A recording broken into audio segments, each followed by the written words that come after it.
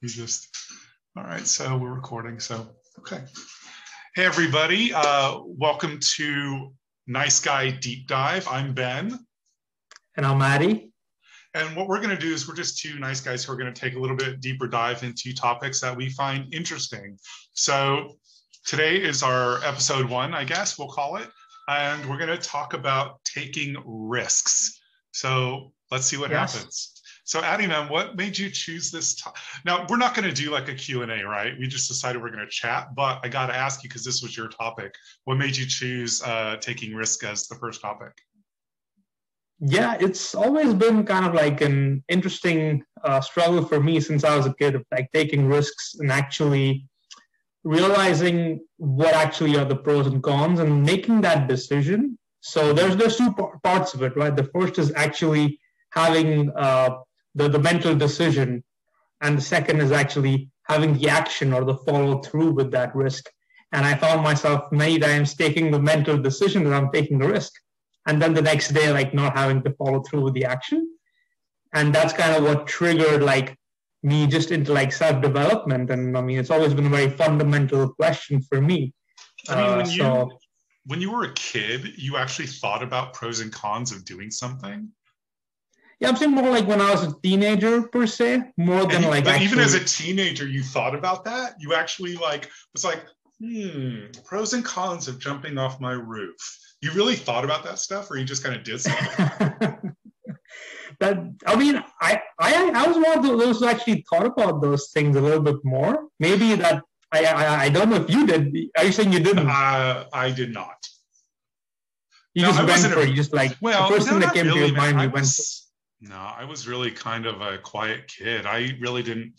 I was more worried about my mother, so I didn't do a lot of stuff. I just didn't want to hear it.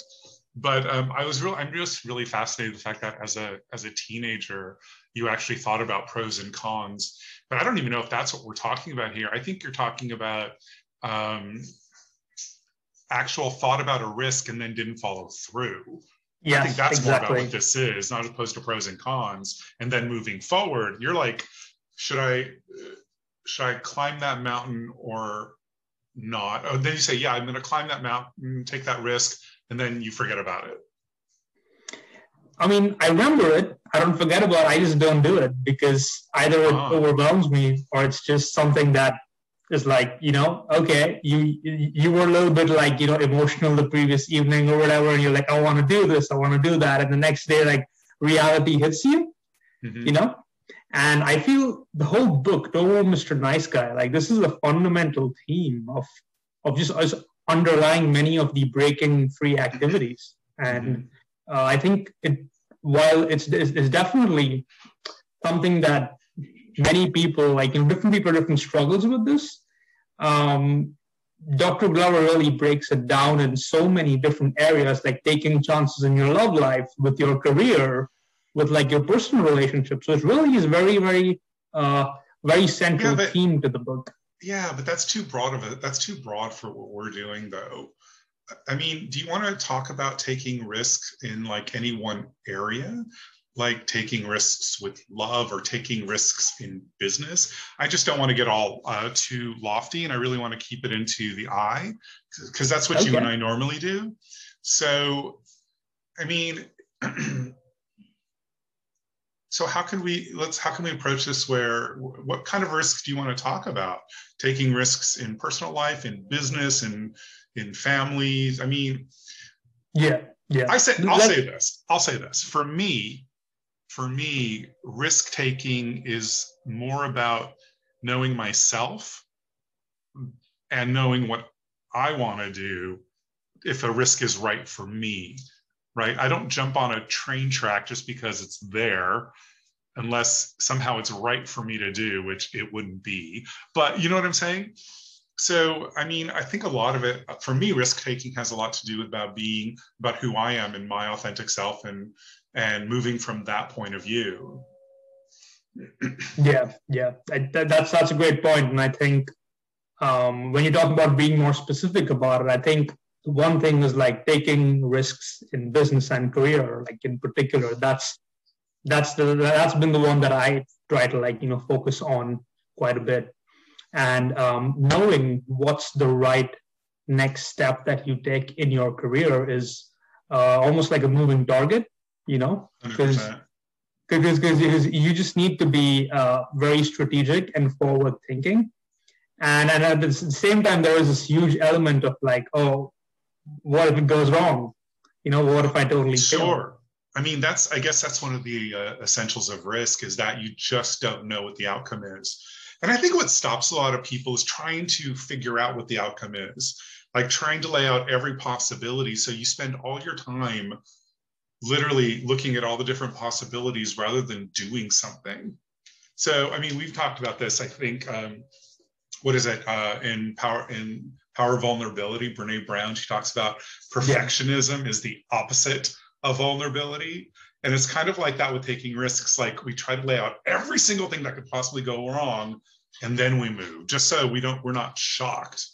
But I find that to be, I mean, calculated risk maybe, but man, you never know until you actually do, Yeah, there's this idea of the analysis of paralysis. I think that's what it's called. Totally. And you're just stuck in your head. Totally. It's the worst. It's the absolute worst. But I find that it happens more often than not. And people, I'm going to say people, even though this is not about me, but I find that people use that as an excuse to not do. And it masks itself as actually doing something. Right. So I'm doing the analysis, therefore I don't actually have to do the thing, but you think I'm doing something. Does that make sense? 100%. I run into people. So, I'm really big in the entrepreneur community, and I find people do that all the time. And I just want to say to them, you're not doing anything. You're playing at doing something. You're pretending to do, so you don't really have to do something. Yes, and I feel this has been a very running theme in many of our conversations, because whenever we talk, it's always I'm thinking, if I say this to Ben, the next question Ben's going to ask is, well, what have you done about it? That's really true. We did that with your piano, right? We did that with, yeah, sure. But you do the same thing with me. It's like, especially when we were talking about me and dating. And I said to you, like that one guy, I said to you, yeah, he doesn't really do much, but he does blah, blah, blah. And you were like, whoa, whoa, whoa, whoa, whoa. How could you be with somebody who's not a doer, who just, right? So, yeah, so that's good. That's why we're good friends, because we can call each other out on that stuff. 100%. Like, I was like, this is someone whose values Ben doesn't vibe with, and Ben's a doer and Ben's an action taker. So 100%, this is like, if you're not seeing it as a friend, I'm like, well, hey, I'll tell you, this is what I think is in my opinion, great for you. It's kind of interesting how we compromise ourselves to get something we want, right? So I was literally willing to bend with what I really needed and wanted, because I thought I wanted a relationship more than actually being true to myself. So that was kind of a mess. I won't say a mess. It didn't really work, but now I'm friends with that guy, but it's just not going to be anything more than that. But taking risks, man. How was your interview? You had an interview. How'd that go? This whole week was about that, right? Yeah, it was interesting. Definitely was good to work on the case study, learn more about it, figure out their industry. So I think in terms of that, it kind of helps. And yeah, considering even any potential move, like actually looking at the again, we go back to like the risk assessment of your taking an actual new role. And I mean, it really made me think of certain areas where I feel I might be lacking, or certain areas where I feel I could be, doing a little bit better. So in some way, I feel I need a little bit more practice with this stuff. But it was good. I mean, I like speaking to the person. He was explained the company's overview. He explained how the teams worked, all that stuff. Like, was a good experience. Yeah. So this was the case study you did, and this was this the 4-hour interview? Well, yes. So the actual 4-hour thing hasn't happened yet, and I won't name the company right now because this is probably going to be online and stuff. But I think it will happen sometime next week, I want to say, and like 7 to 10 days is what So the what time. was the difference between, I mean, this was a risky thing to do, right? You don't know where it would be. It's for a startup or a startup company. You're in like banking industry. You're like in a very set, very risk averse in a sense position. Yeah. But what made you strike out? What made you kind of want to like step outside the comfort zone and try this out? Yeah, I think always wanting to be part of something that's like small and that has this kind of scaling up, Mm-hmm. I think that's really important for me, because part of it is like, if you are at that stage, you have to kind of put on like multiple hats, so Mm-hmm. it's very interesting from a learning perspective. And you don't know, that's the thing, you don't know if it's going to work out because of the variables involved in like a small company, right? But It's true.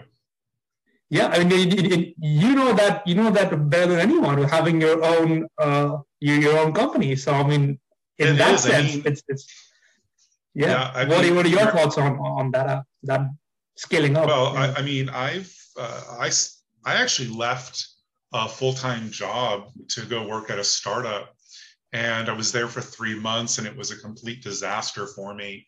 So I left. And I was like, oh man, now what am I going to do? I don't have a job. But, I didn't, it's so funny. I kind of looked at this as the chance for the opportunity, right? And I didn't really think about what would happen if it didn't work out. I don't really like to enter things like that because it's almost like you're setting yourself up to have a bad outcome. I mean, I grew up with the whole idea of, having a backup. Right, you should do something, but you have a backup. And I find that when I have that backup, I tend to back up into it, because I don't put myself 100% into something because, well, I can always have this over here. So that's kind of what the way I approach risk. Now it's not risk. I don't risk things like, I'm not going to go to space. I don't want to be an astronaut, so I'm not going to do that. But I do risks that I think would be hopefully worthwhile. Anyway, that startup failed miserably, and I was really lucky to get my full-time job back. But I don't regret doing it. I mean, I learned a lot, but it really is a risk, man. If you get this gig with this company, it could go under, it could be successful, you could be a billionaire, you could work hard, all these things are possible. And that's really the idea. It's like, if you're ready to take on that adventure. 100%. I mean, you've just encapsulated like just the whole idea of like taking a risk or starting any new venture. And I mean, that's the excitement. That's the actual excitement of like, doing something new. And I think that too often the idea of having a backup, like you just said, right? Mm-hmm. People use that as a crutch. And well, again, we should use the I will say I, and I have used that as a crutch in the past, and I don't know exactly. So as you mentioned, you also have. So we've all done that, and at some point there was this idea of commit to something first, and after that figure out like what you need to do to get there. So it's interesting. It's like there's an element of that. There's an element of that. I mean, again, the thing is about. Hold on 1 second. Hold on. Sure. I'll have to cut that out. My cat decided to eat some plastic. No worries. I'll cut that out. Anyway, he eats plastic. So where were we? Where were we before my cat? Oh, we're talking about having a backup and how you and I use it as a crutch in the past. Yeah. That really comes from my parents, and that really comes from, I think, your parents grow up in a certain time where, either money was scarce or jobs were scarce or something. There was a scarcity, right? I mean, right, we can talk about scarcity and abundance, right? But there was a scarcity, so it was always, that's great, but that was my mom. That's great, but. And it's always been that but that you end up listening to, right? So being an actor is great, but if you go to college, you get a degree, right? Yeah. I mean, it's that kind of a thing. It's great to have these dreams, but a bank is steady. A bank gives you security, XYZ, whatever. So I think what I'm really curious about those, because you said that as a teenager and maybe into your 20s, you were very much about like, I'm thinking about risks, but then I kind of just don't follow through. But you've changed. I don't see that as you anymore. When do you think that change happened? When did that change happen for you? That's a good question. That change happened, I want to say about 2017-ish, like 4.5 to 5 years ago. Really? Yeah. And was there any one thing that happened? Yeah, it was very curious because I was, so as you know, and if people are listening to this, for them, the next thing, I used to be living in America for about like 8.5 years, and now I'm in London. And in America, the immigration system is kind of different. So as an immigrant, like you have these visa lottery systems, and you see like if you kind of go into a pool with people, and let's say 40% of the people get a visa for that year, and then it's like the next year there's another lottery and all that kind of stuff, right? So essentially in 2017 was like a big moment where I was like out of opportunities to apply for a visa.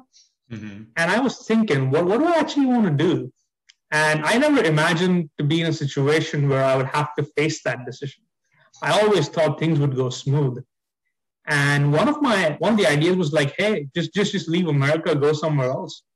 That was option A. And option B was to like, hey, maybe I should go back to business school. So I did a degree at Rutgers, Master of Business and Science. And it was like, what do I do? If I go back to school, I'm putting in 50 grand of my own money for another degree. And if I leave the country, I didn't feel that I was finished in the US. And I was like, something that's totally like a huge risk for me. And like, because that 50 grand, I worked my butt off to earn that 50 grand in the past 2.5 years. So I was like, okay, well, you know what? You only live once, and this is something that's totally different to what I've done in the past. I've always tried to look at it. I think it's a very linear path to get somewhere. And I was like, okay, I'll do it. And when I did, it was very, very freeing. I honestly really, really felt that once I removed that sort of expectation in my head of having a linear path, of actually being okay with a totally different path, and still thriving in that path, because currently I was still able to maneuver myself into London and having a great job here. So while still being successful in spite of having this non-linear path, that was something that I never thought would be possible. Yeah, but something clicked in your head where you were no longer like thinking about it and then like brushing it off. It's like, I'm going to do this. And you said this was, how old were you when that happened? How old was I? I was 30-something. 28. I was 28. Yeah. So, I mean, I moved to New York when I was 33. I basically, it was the same kind of thing I kept saying to my friends, oh, I'm going to move to New York. I'm going to move. And finally, I'm at a party, and my best friend was hearing the conversation, and I said, I'm going to move. And she literally pulled me inside, and she says, either move or shut the fuck up. I'm sick of hearing this. So literally within a month, I was in New York, because she was right. She was right. It's like talk is like, so it really is cheap. And actually, to this day, I'm not a fan of talkers to an extent. I mean, people talk, you have to talk about things, but then there are some actions that have to be taken in order to move forward. And when those actions don't happen, I lose interest very quickly. So I'm curious. So you said you always wanted to move to New York. So in those few years, what was actually going through your mind that prevented you every time when you were like, oh, should I go to New York? It was pure fear. I didn't know anybody. I didn't know how to get an apartment. I didn't have a job. Leaving my family, leaving everybody I knew. I mean, it really was that, if you think about it, it is that simple. It really was. It was all those things. And then when she said that, I don't know what it was, but it just was like, what am I waiting for? You know, kind of like your moment. It's like, what am I waiting for? And I literally bought a one-way ticket. I didn't even buy a round trip. I bought a one-way ticket. Nice, nice. Yeah. So I don't really know. It was just something that said I could do it. I don't really know what, but something in my head said I can do it now. You know, I'm not a kid. I'm 33. That's not a kid.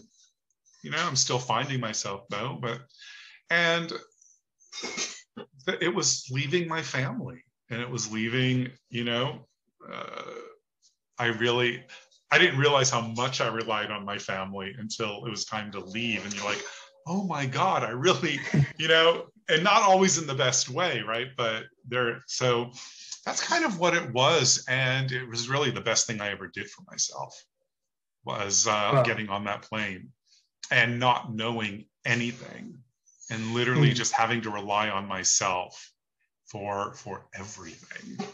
You know, it was yeah, it was pretty crazy, but I'm really glad I did it. And so I've been in New York now over 21 years. August 3rd, 1999, baby. Exact date. Yeah. But no, are you still finding... Go ahead, sorry. No, I was going to say... Go ahead. All right, I'll go. I was going to say, it's interesting that our stories were kind of similar in that sense. We both had that moment, like you know, where it just clicked, or where we took that step, and somehow it brought me thinking to the fact that, like, is there a limit, or is there a point in time where you can do this, and is there a certain, I guess, point in your life where you just don't have the strength or the forward momentum to do it? Because I know friends of mine who always struggled with, like, just, you know, speaking out or about anything, and even like making a small step towards like a big goal in their head, and we're like, well, I mean, is it just a strong barrier? Because I know for me, for the longest time, the barrier was always doubt. The barrier is always doubt and fear. For some people, it could just be they don't care enough about achieving their goals. Well, I mean, for those people who don't care, you can't do anything about that, right? I mean, if you don't care about it, if you're one of those people who say, I want to buy a home, and then you just kind of forget about it, it just becomes talk. So that's the thing, and I feel like, so for me, like, if I have a goal now, and if I have a goal, let's say after 6 months, I feel that if I care more, like it's possible I could care more about the goal in 6 months than I care about it now. You know? Well, it's really true. You and I were working on this. You were helping me with my goal list for my coach, my business coaching, right?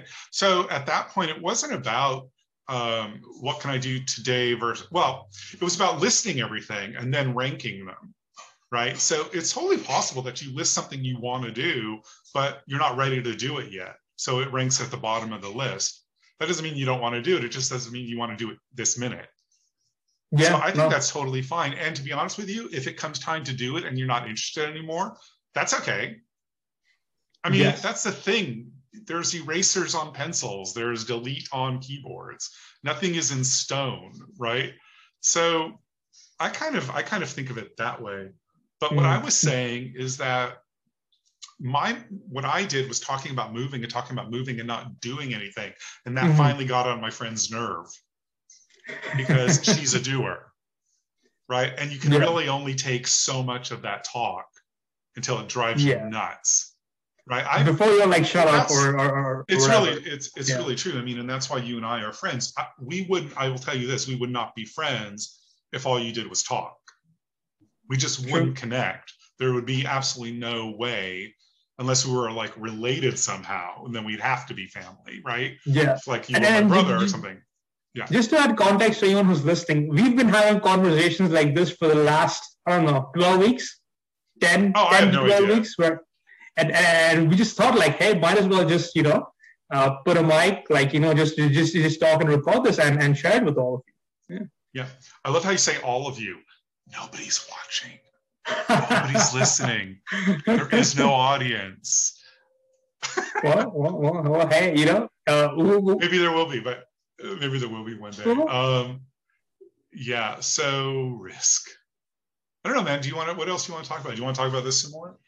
Do you feel you got a handle on this whole risk thing? I think so. Like, I think now I'm in a position where I think I've got a handle on the risk.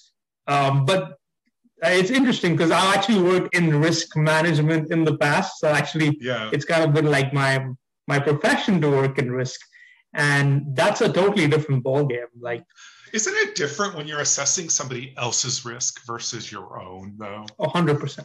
So, I mean, your stake in that risk is your job, maybe, and you get your paycheck, but you don't have a personal stake in it, other than you want to do a good job, but you don't assume any of the risk. Yeah, so there's actually one. So I was never like a trader, but I actually know traders, and there are traders who's like, well, I mean, when they're trading, like they actually sometimes assume some of the risk on behalf of the firm. That's interesting. So that's the one exception where, like, at work, a risk for someone could overlap with your own risk. Well, but I would say for me, it was never that overlap. But if you're a trader and you work on commission, right, their risk is your risk. Yes. Right? Because if they don't make money, you don't make money. So it is more personal on that end. But you're a salary guy. Yeah, it's fixed. Whatever happens to that company, it happens, but you still get a paycheck. Yeah, I mean, I do have a bonus component, but it was like not as high as, like, the traders are, like, let's say, still not the same most of it is bonus. Yeah, which is really that's a cumulative thing, right? Over the aggregate of a year or something. But I guess I don't know, man. I guess how can we relate risk back to maybe? I don't know. I feel like let's do this. Let's come to an end on this topic, and I'll stop the recording, and then let's just you and I have a conversation. Because I feel like I'm done with risk at this point. I'm going to stop the recording now. Well, anyway, let me just do this and then I can cut the thing. So this is the end of episode 1. We talked about risk. I'm just going to button this up. Thanks for watching. If anybody's watching, Nice Guy Deep Dive. Hopefully we'll get better at this as we go on. But I just want to say goodbye for now. And Addie, what do you want to say? What's your farewell going to be? So adios, I guess. All right, Addie says adios. All right, cool. Thanks.